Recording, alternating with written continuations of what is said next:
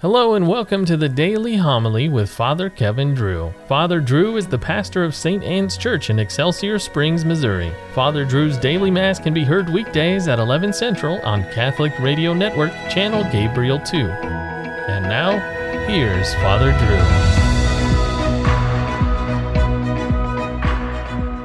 Drew. A reading from the book of Genesis. When hunger came to be felt throughout the land of Egypt, and the people cried to Pharaoh for bread, Pharaoh directed all the Egyptians to go to Joseph and do whatever he told them. When the famine had spread throughout the land, Joseph opened all the cities that had grain and rationed it to the Egyptians, since the famine had gripped the land of Egypt. In fact, all the world came to Joseph to obtain rations of grain, for famine had gripped the whole world. The sons of Israel were among those who came to procure rations. It was Joseph, as governor of the country, who dispensed the rations to all the people. When Joseph's brothers came and knelt down before him with their faces to the ground, he recognized them as soon as he saw them. But Joseph concealed his own identity from them and spoke sternly to them. With that, he locked them up in the guardhouse for 3 days. On the third day, Joseph said to his brothers, "Do this, and you shall live, for I am a God-fearing man. If you have been honest, only one of your brothers need to be confined in this prison, while the rest of you may go and take home provisions for your starving families. But you must come back to me with your youngest brother. Your words will thus be verified, and you will not die." To this they agreed. To one another, however, they said, "Alas, we are being punished because of our brother. We saw the anguish of his heart when he pleaded with us, yet we paid no heed. That is why this anguish has now come upon us." Reuben broke in, "Did I not tell you not to do wrong to the boy? But you would not listen. Now comes the reckoning for his blood." The brothers did not know, of course, that Joseph understood what they said, since he spoke with them through an interpreter. But turning away from them, he wept. The word of the Lord. Lord, let your mercy be on us as we place our trust in you. Give thanks to the Lord on the harp. With the 10-string lyre chant his praises. Sing to him a new song. Pluck the strings skillfully with shouts of gladness. The Lord brings to naught the plans of nations. He foils the designs of peoples. But the plan of the Lord stands forever, the design of his heart through all generations. But see, the eyes of the Lord are upon those who fear him, upon those who hope for his kindness, to deliver them from death and preserve them in spite of famine. The Lord be with you. Reading from the Holy Gospel according to Matthew. Jesus summoned his 12 disciples and gave them authority over unclean spirits to drive them out and to cure every disease and every illness. The names of the 12 apostles are these.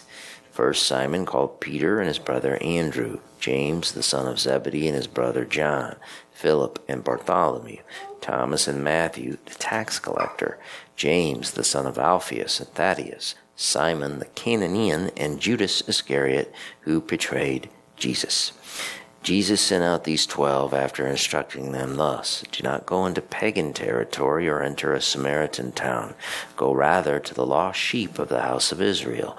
As you go, make this proclamation: the kingdom of heaven is at hand." The Gospel of the Lord. At Holy Mass these past weeks, we've read from Genesis, the first book of the Bible. We've read about Abraham, his son Isaac, and Isaac's son Jacob. Starting yesterday, Jacob's son Joseph. Young Joseph was his father's favorite, which made his older brothers jealous. Joseph made things worse by relating a dream where he saw all his brothers bowing down before him.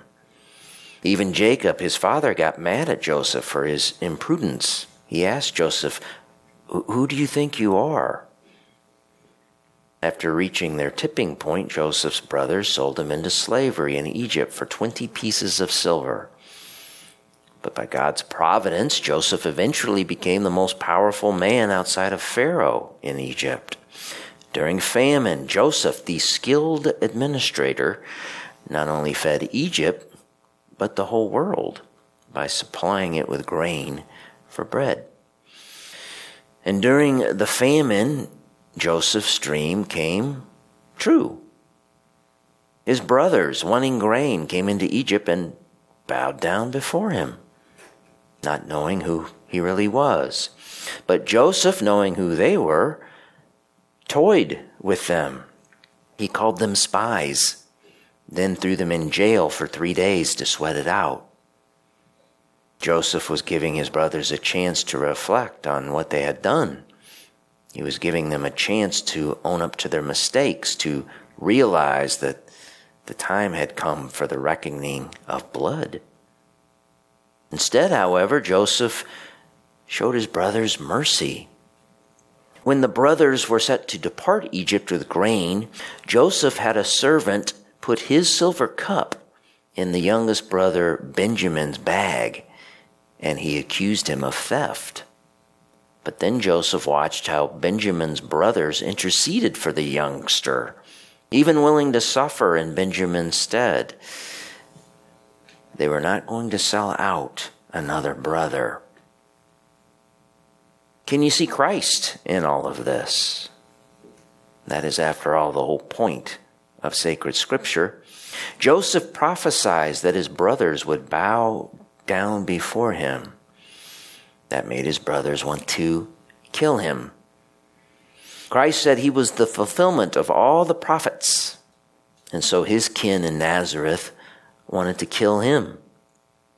Joseph was betrayed for silver. So was Christ. Joseph wept. Jesus wept. Joseph fed the world with bread so that it could live. Christ feeds us with bread so we can live.